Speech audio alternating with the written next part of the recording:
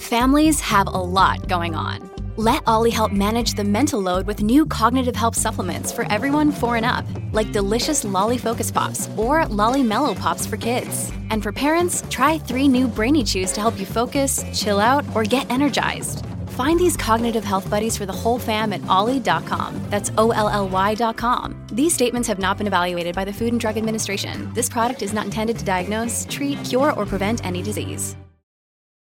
Look, Bumble knows you're exhausted by dating. All the, must not take yourself too seriously, and 6'1" since that matters, and what do I even say other than, hey? Well, that's why they're introducing an all-new Bumble, with exciting features to make compatibility easier, starting the chat better, and dating safer. They've changed, so you don't have to. Download the new Bumble now. When you need mealtime inspiration, it's worth shopping Kroger, where you'll find over 30,000 mouth-watering choices that excite your inner foodie. And no matter what tasty choice you make, you'll enjoy our everyday low prices, plus extra ways to save, like digital coupons worth over $600 each week. You can also save up to $1 off per gallon at the pump with fuel points. More savings and more inspiring flavors make shopping Kroger worth it every time. Kroger, fresh for everyone. Fuel restrictions apply. Welcome to the Gabby Reese Show.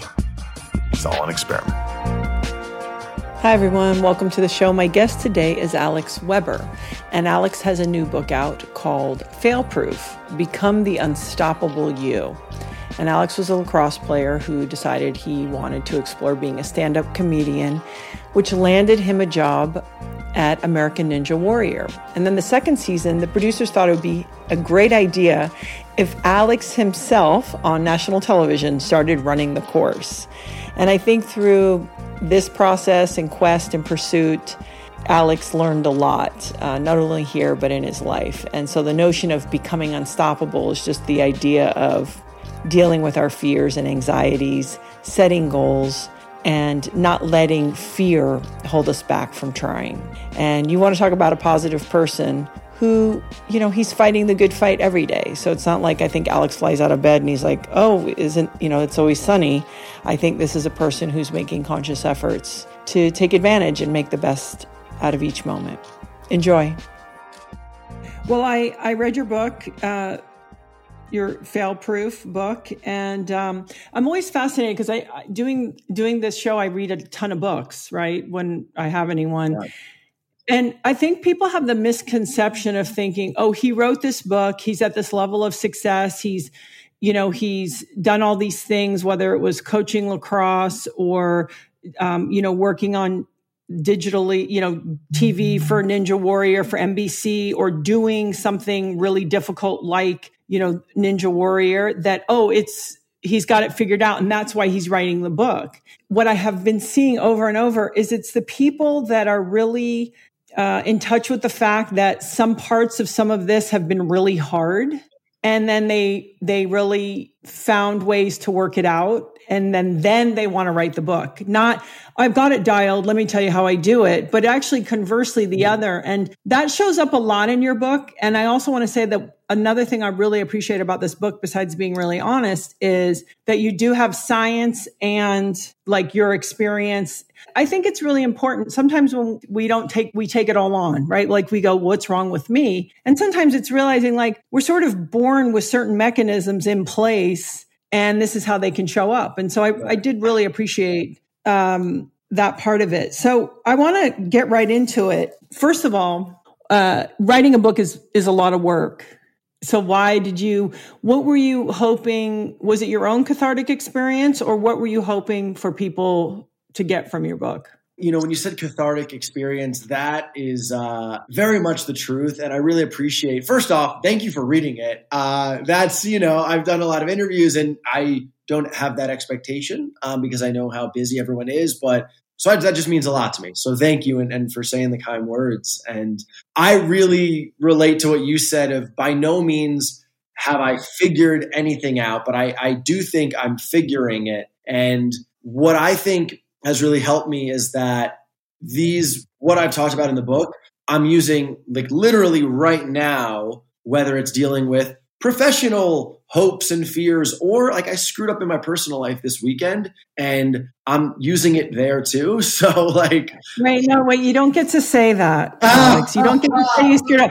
Is this a romantic or a friendship? Like, what does that mean? It was just a habit. You don't have to give names, but you know.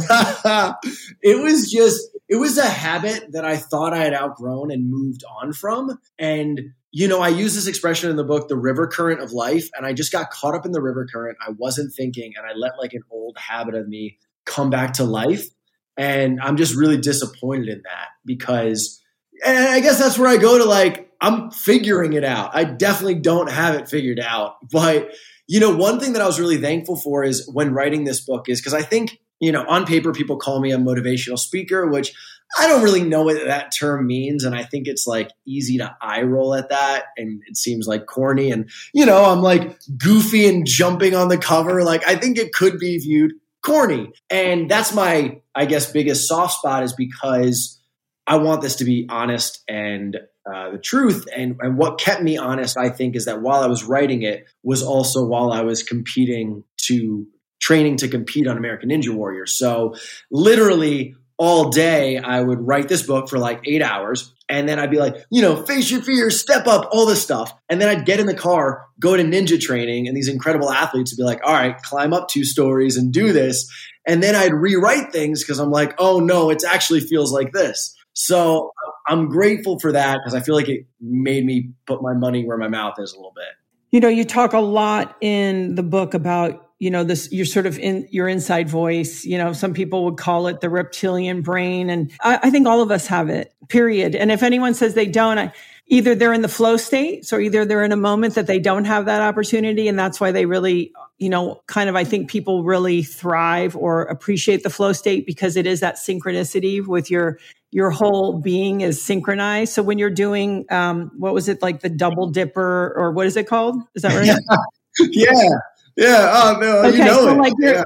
Like so like you're doing that in a way, maybe right before you're like, okay, I don't know, can you do it if you fail and people are watching? And you talk a lot about that, but you said something that really stuck out to me, which was that you also saw the other you. Even if, let's say when you were younger and you were going through challenges, you said simultaneously, though, you could see the other you, the confident you, the capable you. You know, maybe you could just share that because I think that's such a beautiful point and to remind people too. I appreciate that. And I'm curious to hear your experience, you know, playing in such incredibly elite and intense settings. But, you know, one that really drove it home to me was I remember playing college lacrosse. That was my dream growing up. And I played D1, Ivy League. And I just remember being in the locker room before a game and looking over at a teammate who was smiling and laughing and excited to have fun playing.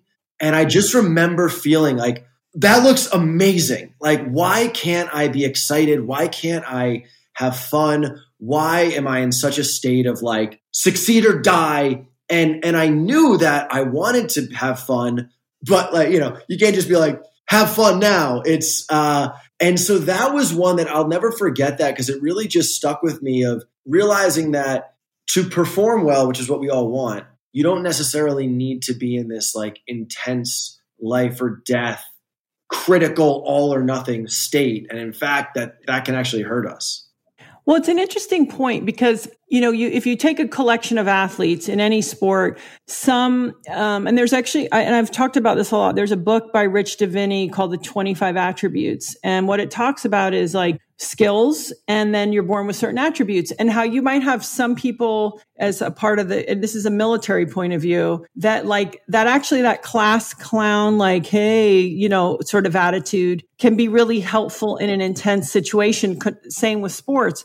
But I also think we all get worked up differently. Some people get very quiet. Some people get silly. Some people get really intense. So I do think we have unique ways of showing that. But it is interesting how if we're not in war, right? I mean, playing on the field in that moment, it is like a mini war. But how do we get, I call it the rack focus, right? So how do we get like, this is the most important thing. And then like, hey, chill out. Okay, this is the most important thing, chill out. So I would imagine like when you're doing Ninja Warrior, when you're on the sidelines, burning down and out in intensity probably doesn't help you. Did you find a way to be like, okay, I'm chill. And then as you're walking up the stairs to get going, okay, do you get into that intense focus? Like, did you learn these gears? Yeah. And I love what you said too of like rack focus. That's really cool. Yeah. I think one thing, for better or worse, but I think it's for better, is that American Ninja Warrior is also an entertainment TV show. And so, no one really wants to see anyone. You want to see people having fun doing the course and kind of putting on a show. And so I think knowing that, and especially coming from a host to competitor, where hosting it was like, you're supposed to put on the show, So I think that was a big realization of like, I just know those two sides of me, and I could feel myself falling the, maybe wanting to go in the trap, especially my first year of like intense, whatever. And it's like, nobody wants to see that. No, and I know what I look like. I've seen enough videos. Nobody needs to see me, tapping my fingers and getting crazy eyes and like, and so I think just realizing that you can be having fun, you can cheer on with your teammates, which actually helps you. And then what really helped me with Ninja Warrior was just because it's so technical, just immediately focus on the next thing you have to do. And that really helped me a lot because it kind of took all the strobe light craziness and just brought it back to like foot here, hand here. I have to wonder, how does a person go from doing, athletics, lacrosse at a high level, stand-up comedy, with a friend, hosting Ninja Warrior to, now I'm going to compete? Because where's the starting thread? Like, I wouldn't even know where to begin, because it's not like we're saying, okay, pick up ping pong or even tennis, where it's just different. This is a highly physical, gymnastics, body strength. I mean, there's a lot of very difficult parts of the athletics in these events. What's the starting point? How do you do that? Yeah. And I love that. And so you hit on something. And first off, I feel like you would crush it. I think we got to get you at a ninja gym. I'm 6'3". I would get hammered. I would be crushed so hard. When I see that, it's like when I watch gymnastics, it's like another language. I'm like, the mathematics, the physics on that, my lever length, like even just to pull my body up, I'd be like, okay, 1 minute, forget it. Because I'm optimistic on that. But I think what was you got the reach. Okay. Yeah. Okay. That might be good for one obstacle, maybe, if I could even get there. But I guess because what I like to encourage people to do is like, how do we learn new things? Like, that are maybe not in our wheelhouse. Yeah, yes. And I think unless you were a gymnast, or parkour possibly, how Ninja Warrior is not in too many people's sort of natural wheelhouse. So how does a person who, yes, you have athletic background, but it's not really in your wheelhouse, what's your mindset? And then the practical starting point, how do you do that?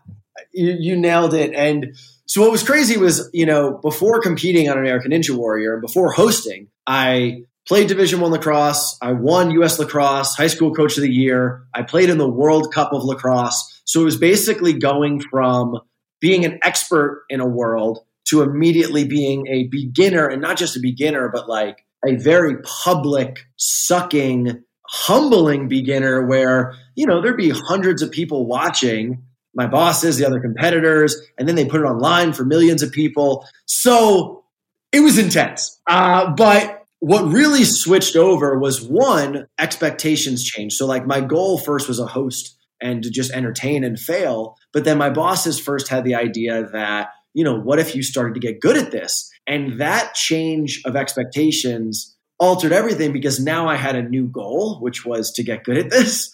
And I will say that what was helpful was I knew how to commit to something from lacrosse, which you would have from your athletic background. But now it was just like, all right, now I got to commit. And the most difficult part, and what I've realized is where most people stop, is the judgment. Is the judgment from other people or from ourselves? Meaning we go and we try to pick up guitar, or, we want to become more creative, or we do want to learn American Ninja Warrior, pick up cycling or what it might be. But somewhere along the line, like I want to pick up cycling here in Boulder, like mountain bike riding. Cool. Okay. Even to go through that, I'm going to have to go to the cycle store. I'm probably going to feel a little embarrassed because I got to be like Joe Newbie over here, like asking about what bikes to use. I don't even know how to put a bike on a rack. Like all these different steps that there's an opportunity to quit at each one of these steps. And usually because of judgment, not because of anything real. It's interesting. And you wonder, is the self-judgment or the outside judgment? And I want to remind people, if you want to take on something new, right? And if you, especially when you're around a group or person who's already doing it, at times, everybody wants to feel like what they're doing is so special. So they also want to convey to you how hard it is, how long it's going to take, all these things sometimes, because it also validates something that might be important to them. Now, always the coolest people or the most badass are like, oh, it's awesome. Let me show you how to do it. I'll share it with you. But I just want to remind people that sometimes when we take things on, regardless, they are challenging. If you get the wrong person who just wants to, kind of like, what I do is very hard. I don't know if you can do it. Those are not the people you want to help you. The other is, it's the person who is so fluid and so good. And they're like, awesome, let me help you, because they're secure enough in what they're doing. And this goes across the board in everything, whether it's language, music, sport, what have you. And hopefully you run into or I should say, seek out the people that will be like, hey, you got this. Let me tell you also what you might be experiencing and how to get around that. So I think that's really important. And you got to love TV producers. I know this season was season 2, right? Let's have you be good. Like they just snap their fingers. Like, now you should be good at these courses. It's like, oh, okay. I thought I was just supposed to be good on live TV. So there was something that you said when you write about becoming good at something, and hopefully you're okay if I say the list. So you talk about claiming your goals, and to you, is that sort of like to yourself and to others? Is that written down in addition to, like, when you say claim your goals? I mean that sounds sort of very big to me. What does that mean to you? Yeah, that's gosh, I just think that.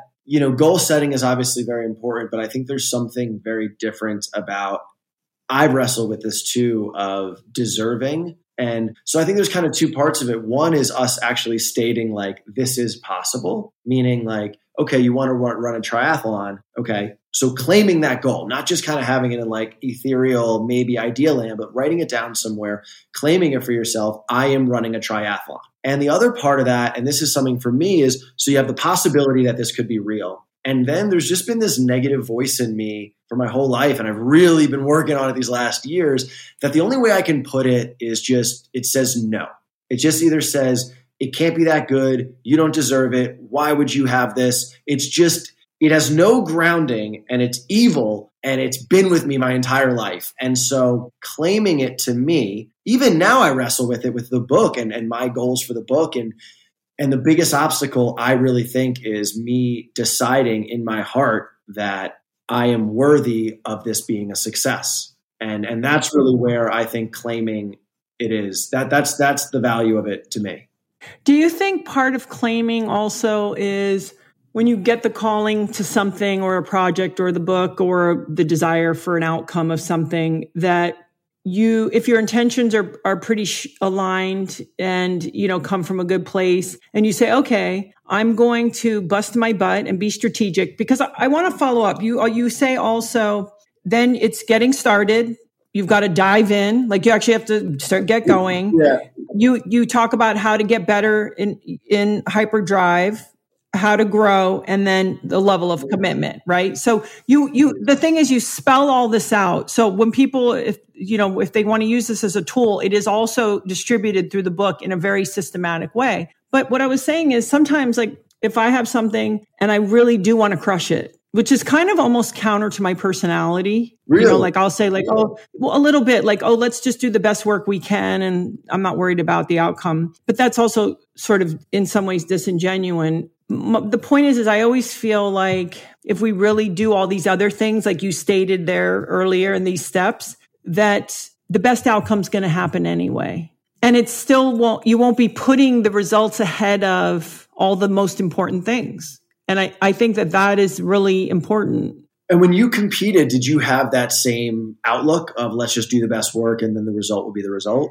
I definitely needed to earn it. I was not a person who felt deserving of things. And because I always say I was not groomed to be a champion. That word champion, whatever that means.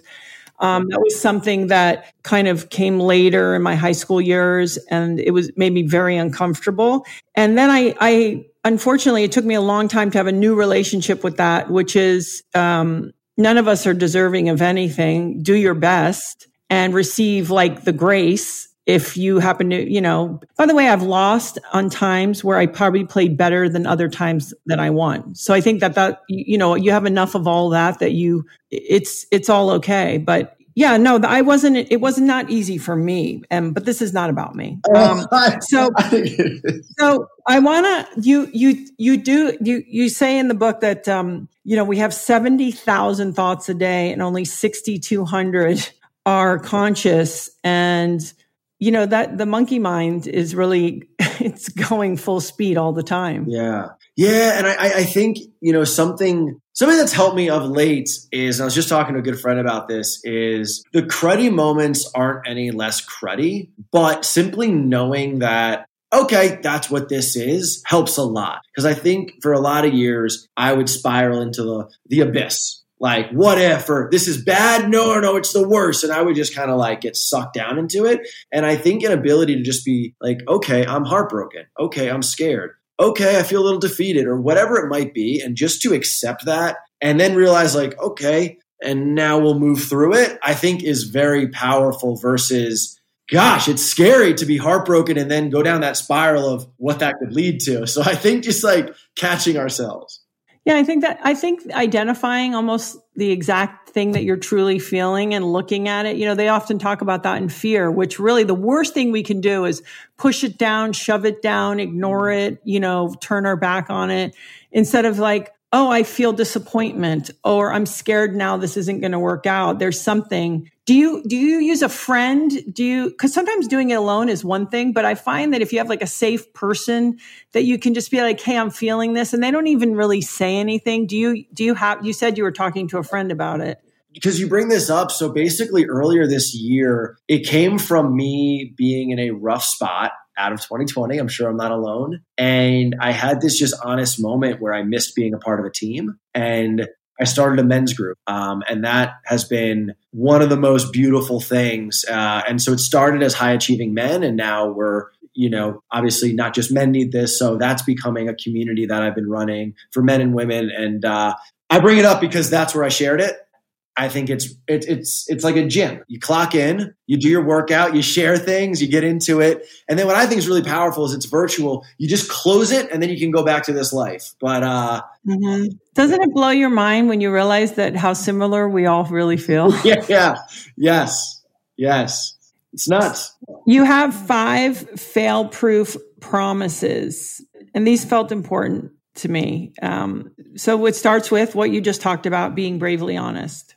Yeah. And I just got to say again, I appreciate so much that you read it. And the promises, I worded them as promises because we don't have to do them. We don't have to do them. They're not rules. They're not laws.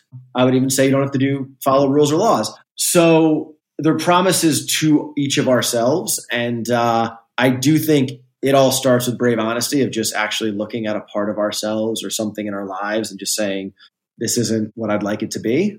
And the other one that I really feel, I say choose to believe in yourself. And why I say that is because, again, I do think it's a choice. And there's been moments in my life. There was one big one in that college experience where I didn't choose to believe in myself. And worse than actually what happened in the world in my life was that regret of feeling, why did I just stand with myself? Why did I quit on me? And so why I say choose to believe in yourself is because no matter what freaking happens in the world, you will always know that you were dedicated to you and you won't have to deal with that regret of bailing on yourself. And the great thing is if we do have that experience, is it can it is a bit of it's a bitter pill. And I think that then we can also experience like, oh, you know what? I don't really ever want to feel like that again. So if for some reason someone has gone through that or is going through that, I think we have to remember that those things taste bad enough that you're like, yeah, I don't want to be here. I won't go through the whole list, but one of the promises in this one too was to be open to gifts. And we mentioned it early, like being deserving. And it's conversely, like when everything's going your way, it's nothing you've really done. Yes, you've done your part. You've worked hard. You've shown up. But I think it works. That door swings both ways for people, right? So a lot of it's a gift or it's great fortune, because there's plenty of people who are as talented as another. They just didn't get put in that situation. And so I really felt that was important. I always admire people that can really like take it all in stride. You know, they receive all this stuff and they're just like, yeah, good, great. I'm like, that's amazing. I get embarrassed or I get uncomfortable, you know, I'm just like, oh, you know. Yeah. So I always appreciate that group. So let's switch over to the leadership element of the book, because you know, there's a lot. It's not just about, hey, how to take on challenges and new things. There's a lot of things throughout the book. So I know you did some coaching, but maybe you could just share sort of what is important to you about leadership. Yeah. And it's funny again, you know, I kind of talk about these terms and I don't know, especially as I'm going through life more, I'm realizing that, you know, we all have our own definition of these words and we use a lot of these words as if we all understand them the same way, and we don't. And so I think leadership is one of those words. And for me, the most glaring experience of it was my high school lacrosse coach is still a very good friend, Paul Carcatera, and he's amazing, changed my life, cared about me so much. My college lacrosse coach was a very good, was a very good tactical coach, but we did not have any sort of personal bond. And that's not a knock on him. I know that he cared about me in his own way and gave me opportunities. He really did. But I found that I needed something that wasn't there. And that piece is ultimately what led me to winning U.S. Lacrosse Coach of the Year in my first season, because I was 25 years old. Right before the season, I was coaching at this intense, prestigious high school in L.A. called Harvard Westlake. And I was, no joke. They're serious. Yeah, what I found very quickly was there was all these different groups. I had the players, but then I had my coaching staff. Then I also had the school, which is like, you know, it's like a corporation. And then I had the parents, which they're not playing around when it's their kids and their futures and all that. So it was, then there's the opposing teams and the refs and all that. But what I found very quickly was great leaders have a bond. And if you're all just executing, and this goes, I think, for sports or business or even life in a family, if you're just executing, yes, you'll execute and you'll do fine. But if there's a bond, if an athlete really believes and knows that the coach only wants the best for him or her, then you're ready to go to war, because both people are just in it together. And that begins and ends. You can't phone that in. You really do have to build a rapport and care about people. But I also think that means being astute enough to understand what each athlete, one might need like a shove, like, hey, you got this. One might need take it easy. You're doing great. One might need, I don't think you can do it. Why don't you show me different? Like the psychology is all so different. So I think it's also kind of that sort of awareness that's why great coaches are unusual, right? Because if they understand the game and know how to motivate their athletes and flip their switches, because they're all so different, I think that's imperative. I agree with you. My college coach is still my very dear friend, and it was a long time ago. I was at college. And to your point, she can call me and get me to do anything, because I knew she cared when I played for her so deeply. She cared for me first as the person, then as the athlete, that you're like, oh, I'll go through a wall for this person, you know? My favorite story is Shaq's college coach. Did you ever hear about Shaquille O'Neal's college coach? No. So, when he was such a monster at LSU. Can you imagine that you're playing against that guy? I mean, he's eating them, breakfast, lunch, and dinner, no problem. And so it was Hack-a-Shack, where they would actually go and just pull on him, hang on him, do all this stuff. And it got to the point where his coach cared about him so much, he tried to convince Shaq's parents, like, enough with the college, let him go to the pros because he's going to get hurt here. And imagine you're the coach of this guy who's going to be, going to dominate and make you look good. But when it got to the point, because Shaq's parents were really intense about him staying at university, and the coach got to a point where he's like, you have got to get him out of here because he's going to be hurt, which is then going to threaten his ability to really make a living later. And I always thought, oh, that guy's a badass. Like, that really is.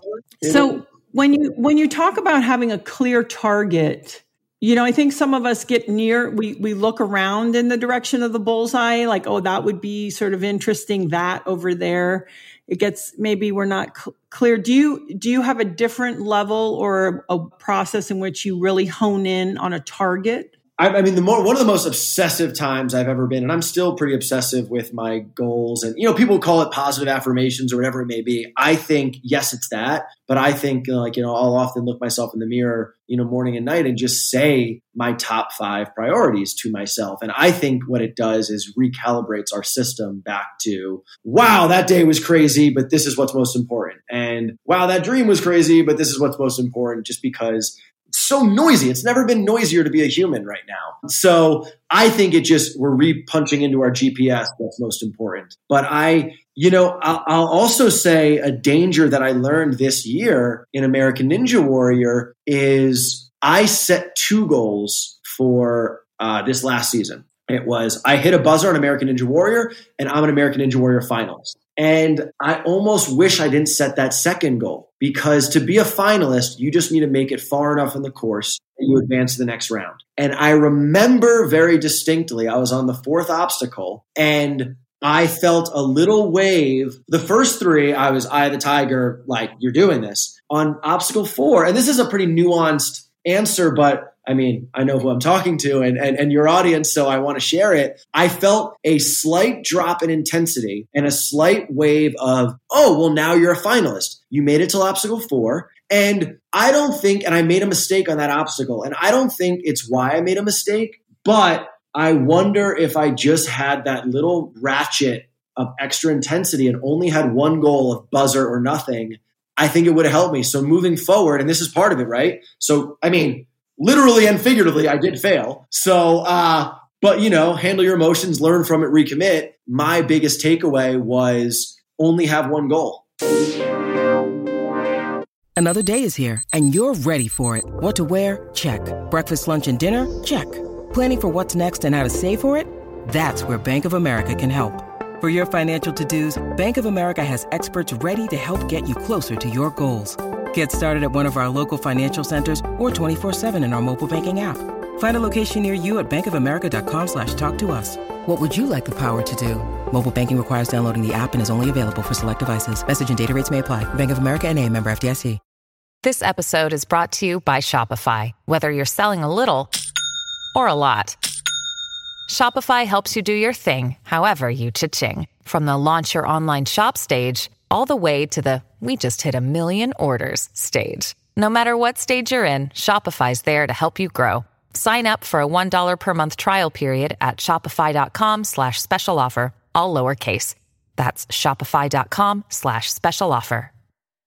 I also think we have many sides. All of us have so many sides to ourselves, right? So it's like your personal self-care. Maybe you want to improve in some area of, your physical self.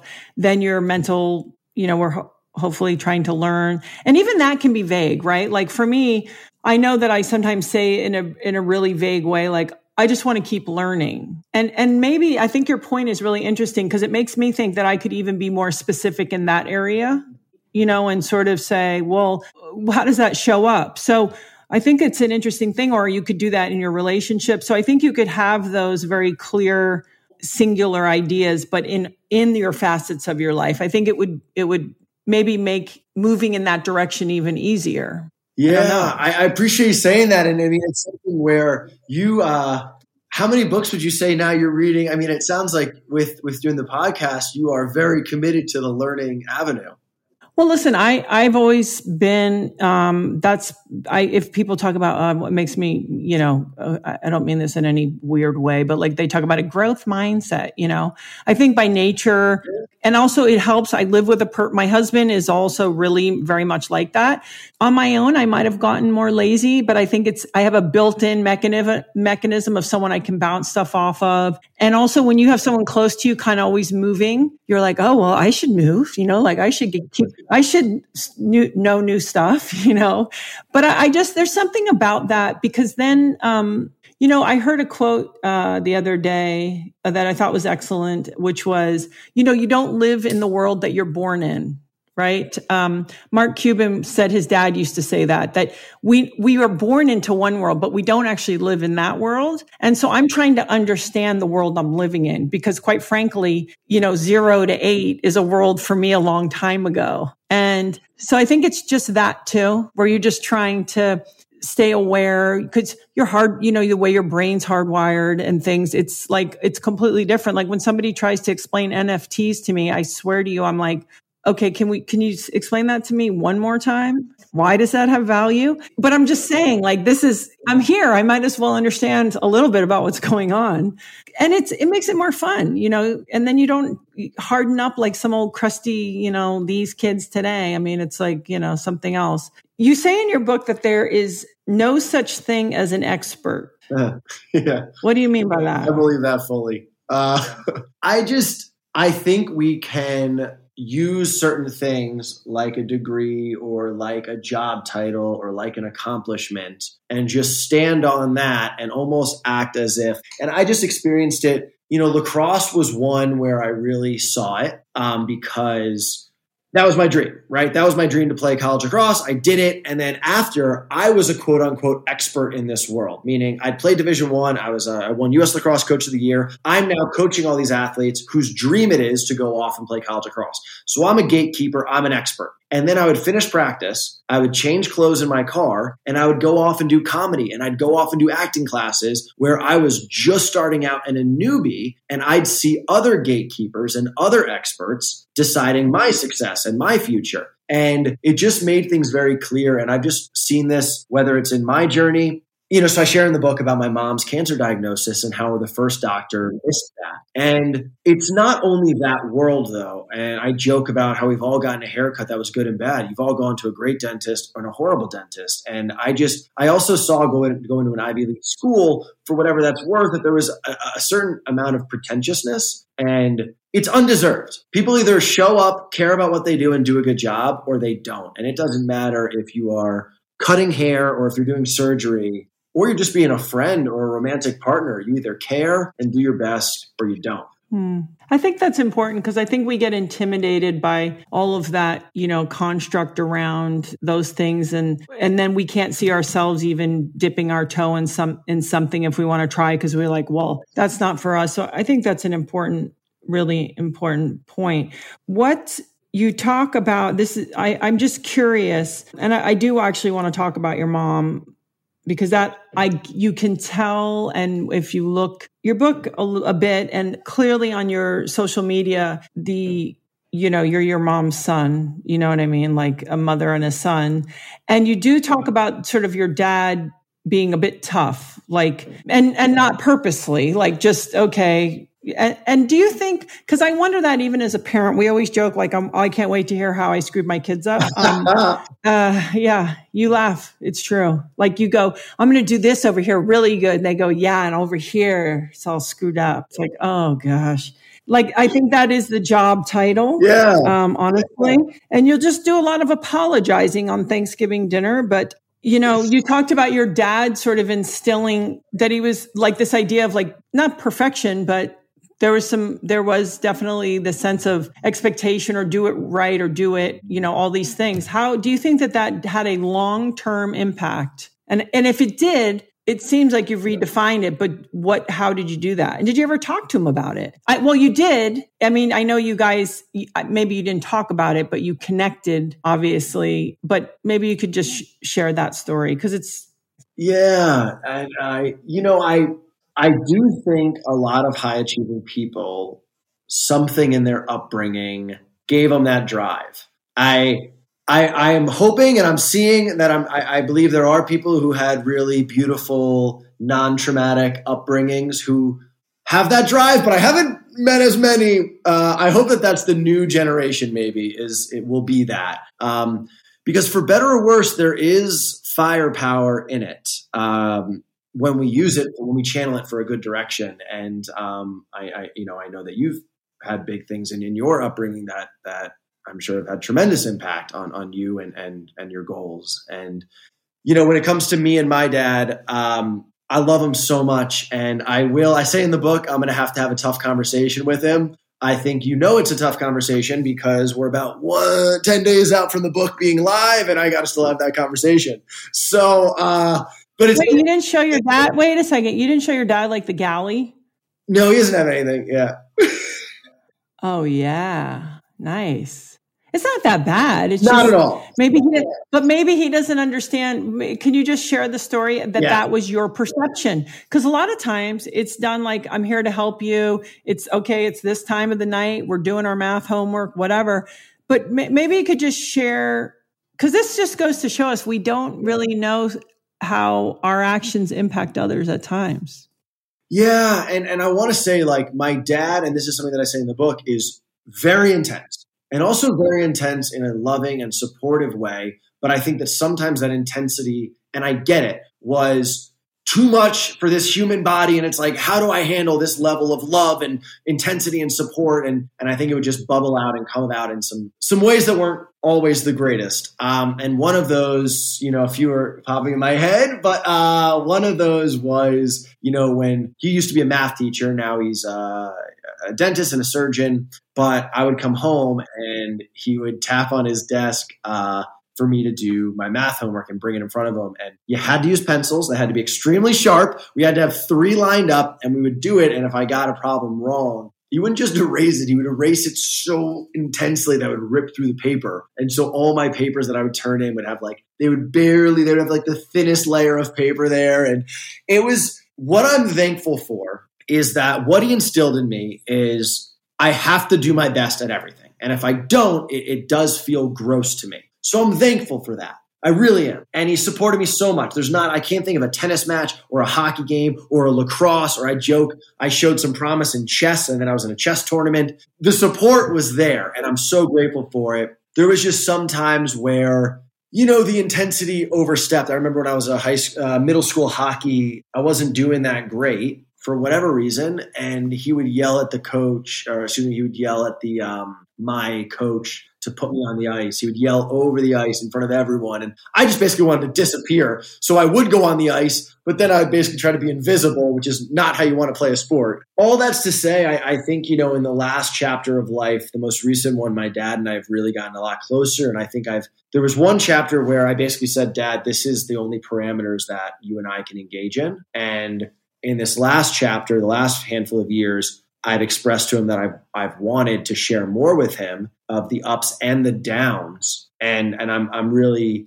grateful and proud of how he's shown up for me in the down moments out of love and understanding, not just, why was it not a success? Are you able to see him? Because I also think we're more sensitive as a child, right? Maybe dad came home from work and he had stress and we take all the energy as it's directed at us, but maybe it's not. And he's thinking about, bills or money or who knows, right? Kids, and that's not kids' problems, but are you seeing him? And of course he's probably mellowed. One would hope, hopefully we continue to grow up as we grow up, but do you think also you're able to see him differently as an adult to adult? And you said you've created some boundaries or parameters, but do you feel like you got to really say, hey, by the way? Because the reason I bring it up is I was confronted by my now 18-year-old when she was probably 16 about, because I'm intense. And when I'm in a work day, I have, like everybody, 50 things on my mind. And if I walked into a room, because she's sensitive, she took it on as something disapproving of her, instead of I was just being intense. And so that got brought to my attention. And I was like, you know what, this has nothing to do with you. And I'm going to make that more clear so that there isn't a misunderstanding. But sometimes we don't know. Like, I don't know if you were ever able to say to him, however lightly, by the way, like you're a pretty intense guy. Yeah. Well, I just want to echo back. That's pretty cool that your daughter felt comfortable enough to say that to you. That really is. Oh yeah. My kids are not afraid of my husband and I in any way. And listen, you actually wish that they do it sooner, because it's your chance. You get your chance sooner to be like, oh, I can do that differently or better. You don't want them to be 40 and be like, oh my God, we could have made this so much better, so much sooner. Really, if a parent can't hear it, that's not the kid's problem. Yeah. Yeah. So you're going to talk to your dad? Oh, I am. And I think that you're going to be on the call. We're going to do a 3-way podcast. Let's do it. That's right. No, but why not?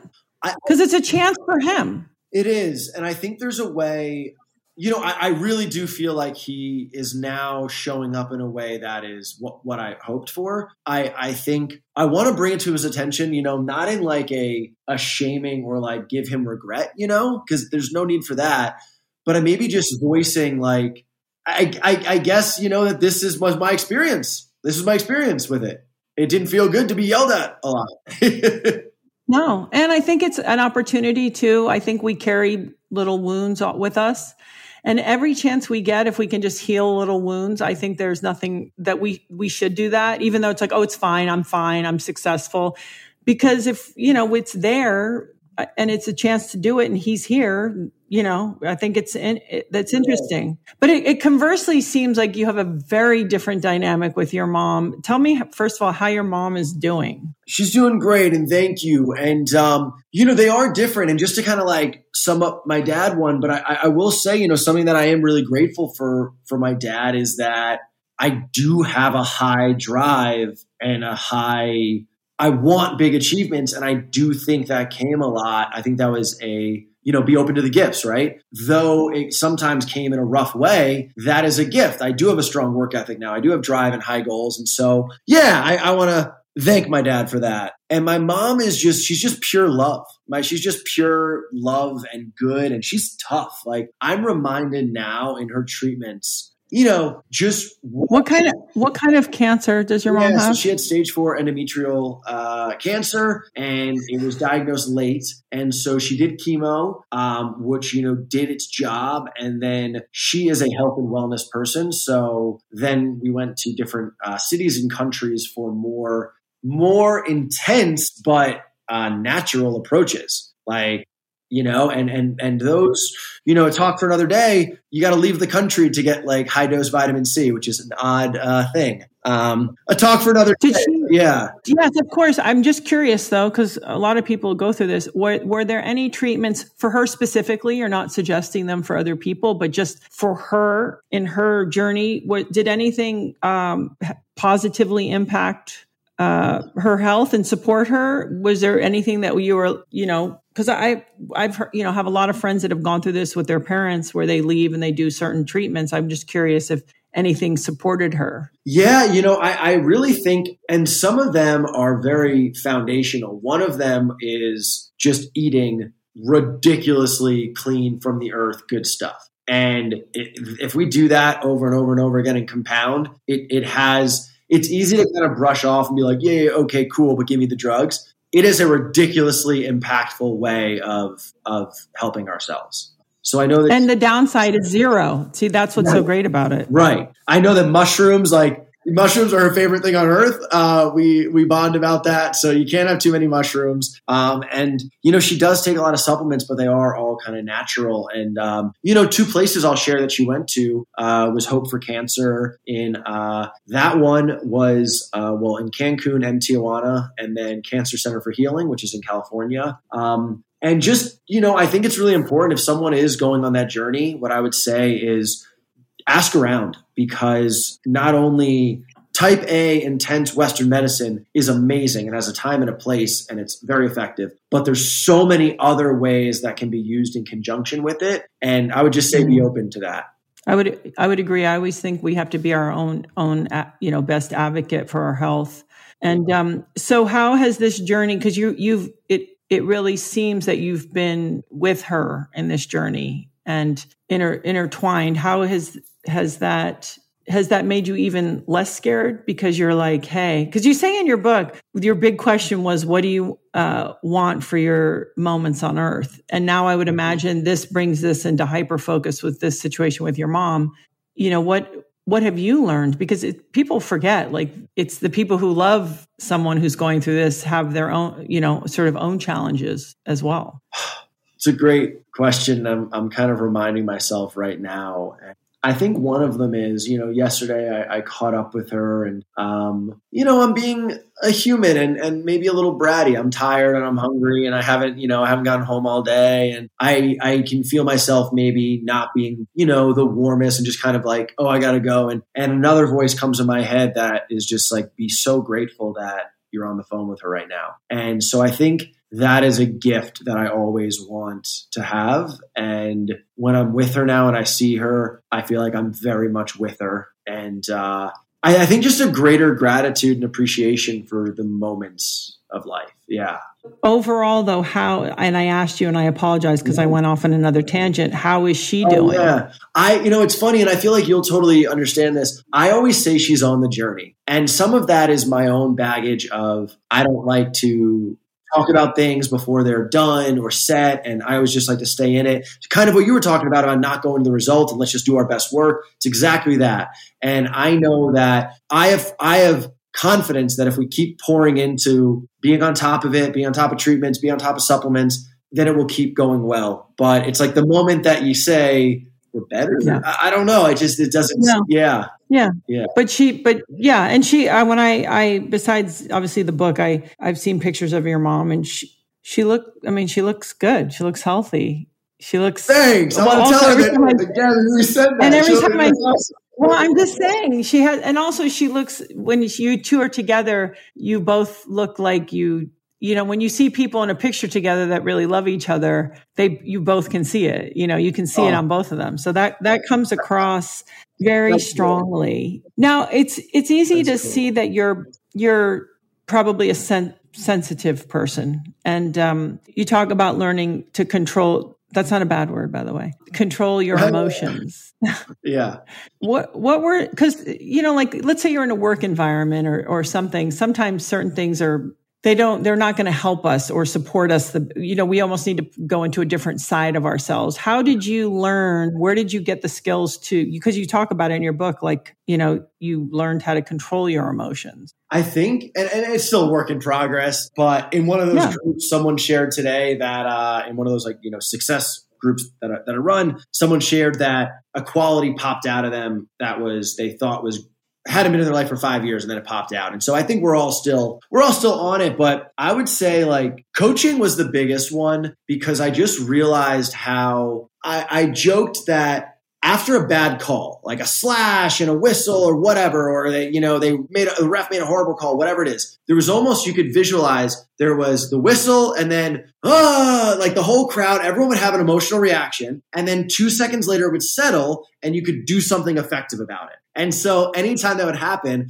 I would literally just wait and then do something. Because to yell at the ref while everyone's screaming, it just made no sense. To yell at that player it made no sense. So I think just understanding that emotions can be pretty chaotic, but also I do think there's a time and a place for using our emotions. And, in an athletic setting, sometimes you do need to just do it. Not to be a cliche here, but sometimes no matter how you feel at that time, you just got to operate. And I think that is also a really healthy way to be too. Yeah, I think we need that in the right moment, because there isn't time. And also, I think it's about, what do you want from this situation? And so if it's what's the action that's going to get me closer to what I want. So if I'm in a conflict with a loved one, I want to work it out. But honestly, which also could mean you've got to fully express yourself, but you could do it maybe in a less damaging way. Yes. Is your goal to be right then versus hey, I want to work it out. If you're in work, it's like you and I are on a team and we both want to kick ass. You may not even like me, but we want to get this account or whatever. Yeah. It's like whatever that is. So I think if that distance, that space, I think is really important. And then there's, I don't know. I mean, I feel like sometimes losing your mind, like just being a total like emotional outburst, unless it was something out of your control, like something sad, let's say. But and aside from that, I feel like it's almost a fire that you build that takes over you and burns you versus like, okay, well, let me just take a moment here. Instead of, you just have this outburst and then all of a sudden you're in a big flame, And like I said, with the exception of like, hey, something happens to your dog or a loved one, then, we should feel how we totally feel. But there's a quote in, and forgive me, I'm not sure, Callie Russell. I just want to put this to people because it was I thought it was something about this, and it's frustration is the scent of learning. And I don't need to explain it. I just think it's important when people hear that. So when you're in that, because also we connect frustration with something negative, but it's not, right? Maybe it's, if we could switch it and be like, oh, this is, I'm in and I'm learning. I think that's really a beautiful way to express it. Because you're a dream guy, you're a goal person. What's in your mind? Like, and I know you don't like to say things before they happen and all that, but what is there? Because I think it's you appear to be in a forward motion. What is it that inside you're like, I really want to do that? Doesn't have to be professional.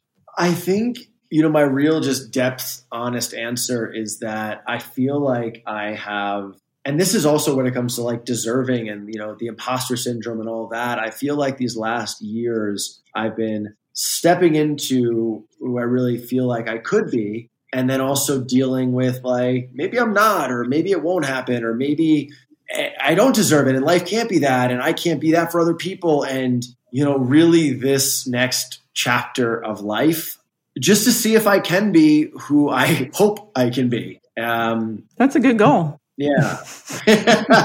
No, I mean, I think we put so much into the external instead of, I think the real deep success comes from the very simple, everyday real life relationships and self-expression. And I think that's really an important goal. So you put a lot of work into this book. How long did it take you? Well, the subject matter and stories and all that, I'd kind of been digging at my life for the last, couple of years, but really where I had to write it and put it into it, which was for better or worse, a good thing. I had about 30 days to write the first draft. And I'm actually thankful for that because it meant I kind of I was just like, all right, well. You have a mean editor. Who is that? Whoa. It was one of those where like, you could call it a miscommunication, but nothing just happens. I think I had a piece in that. I definitely had a piece in that. We can dig at that, but yeah. Just a miscommunication. You're like, I thought you said 300 days. No, 30 days. You know what it was? Just not to go off on a tangent, but it was, I was like, wow, that's going to be so much work to write a book, right? Even though I'm excited, it's still going to be a lot. So I'll just wait for an email from them that says time to start. And that's when I'll start. And then one day I got an email that said, or something to the effect of like, Alex, this is when your first deadline's whatever. And I got an email from them that was just like, hey, just wanted to see how your first draft's going. As you know, you have 30 days. And I was like, all right, excuse me, hold on. Let's talk about this for a second here. But it was good because it made me not indulge all of my insecurities because I was like, I only got 30 days. So you got to do this thing right now. If you had sort of hopes for what people would get or take away, everyone's going to do it differently. What was your hope besides, kind of sharing certain experiences that you could encapsulate and tell in a story? What were you hoping? That you can do things you didn't think you could do. And that when you unlock that, it can feel like these walls drop down in your life. And now relationships can look different. Who you are can look different. Your work can look different. That would be my biggest hope, is for people to know that. Have your close friends, who's your one close friend? Rob? Your one friend? I talked to him this morning. Yeah. Rob. Oh, you were confessing about your bad old habits. Is that who you told? You're like, Rob, check this out. Look what I did. Yeah. Have your friends let you go beyond the old definition of you? Oh, wow. That's such a good question. And that's tough, right? Some friends are newer. Some friends haven't. And I've had to kind of like, I don't want to say goodbye, but that sucks. It's tough. It's tough when you know someone from a chapter and they're not willing to see you in a different light. And obviously there's a time and a place for like rehashing old stories and going into that mode a little bit, but nobody wants to talk about college lacrosse forever. Okay. That's so true. That's so true. No, but I guess the point is that you do sometimes have to be like, I do love you, but it is very hard for people who we get on the train together earlier in life at times, depending on the dynamic, to allow the change. It's almost like our family. You know, I have that sometimes with my kids. I'm like, wait, how do they know that? That's amazing. And you have to be like, oh, wait, I have to look at you now for who you are in this moment. So I just wondered, because if you've made all these big changes, which you have quite a bit, just even, your career or whatever, I just wondered if your friends could go on that journey with you. Many have. And I've been like, there's one guy I'm thinking of in particular who really, I think, sees me for whatever the externals may look like, whether I'm whatever right. career, and that really means a lot. And I'm sure you've seen that too with your different career chapters. Yeah. I mean, I had a tendency to pick friends that just were into who I was as a human being. Great. And they know your essence. And sometimes they act surprised. They're like, whoa, I didn't know you were going to do that. And I'm like, yeah, I know, me neither. Especially from when I was really young. Yeah. I mean, listen, I think it could have gone one of two ways very easily for me.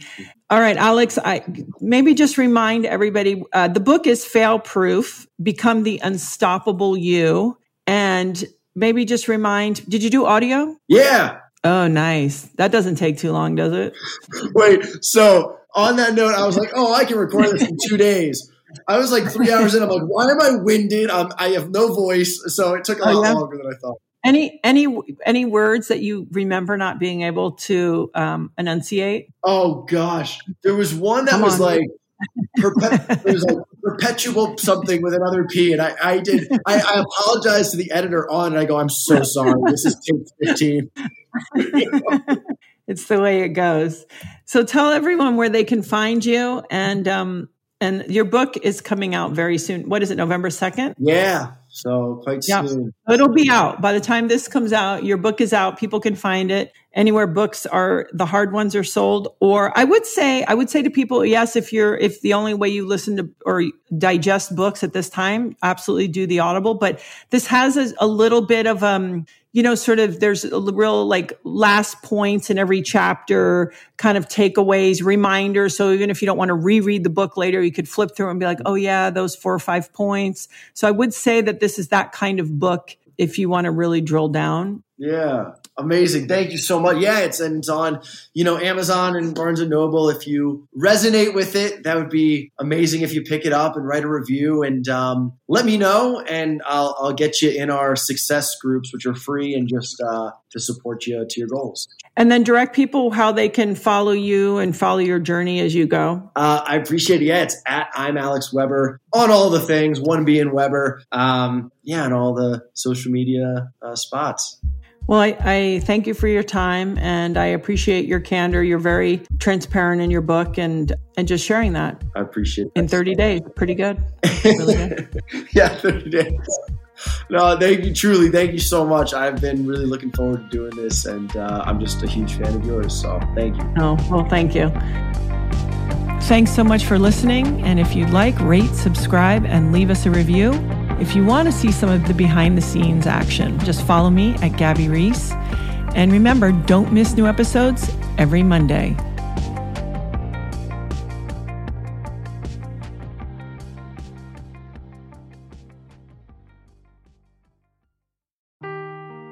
Seeking the truth never gets old. Introducing June's Journey, the free-to-play mobile game that will immerse you in a thrilling murder mystery. Join June Parker as she uncovers hidden objects and clues to solve her sister's death in a beautifully illustrated world set in the Roaring 20s. With new chapters added every week, the excitement never ends. Download June's Journey now on your Android or iOS device, or play on PC through Facebook Games.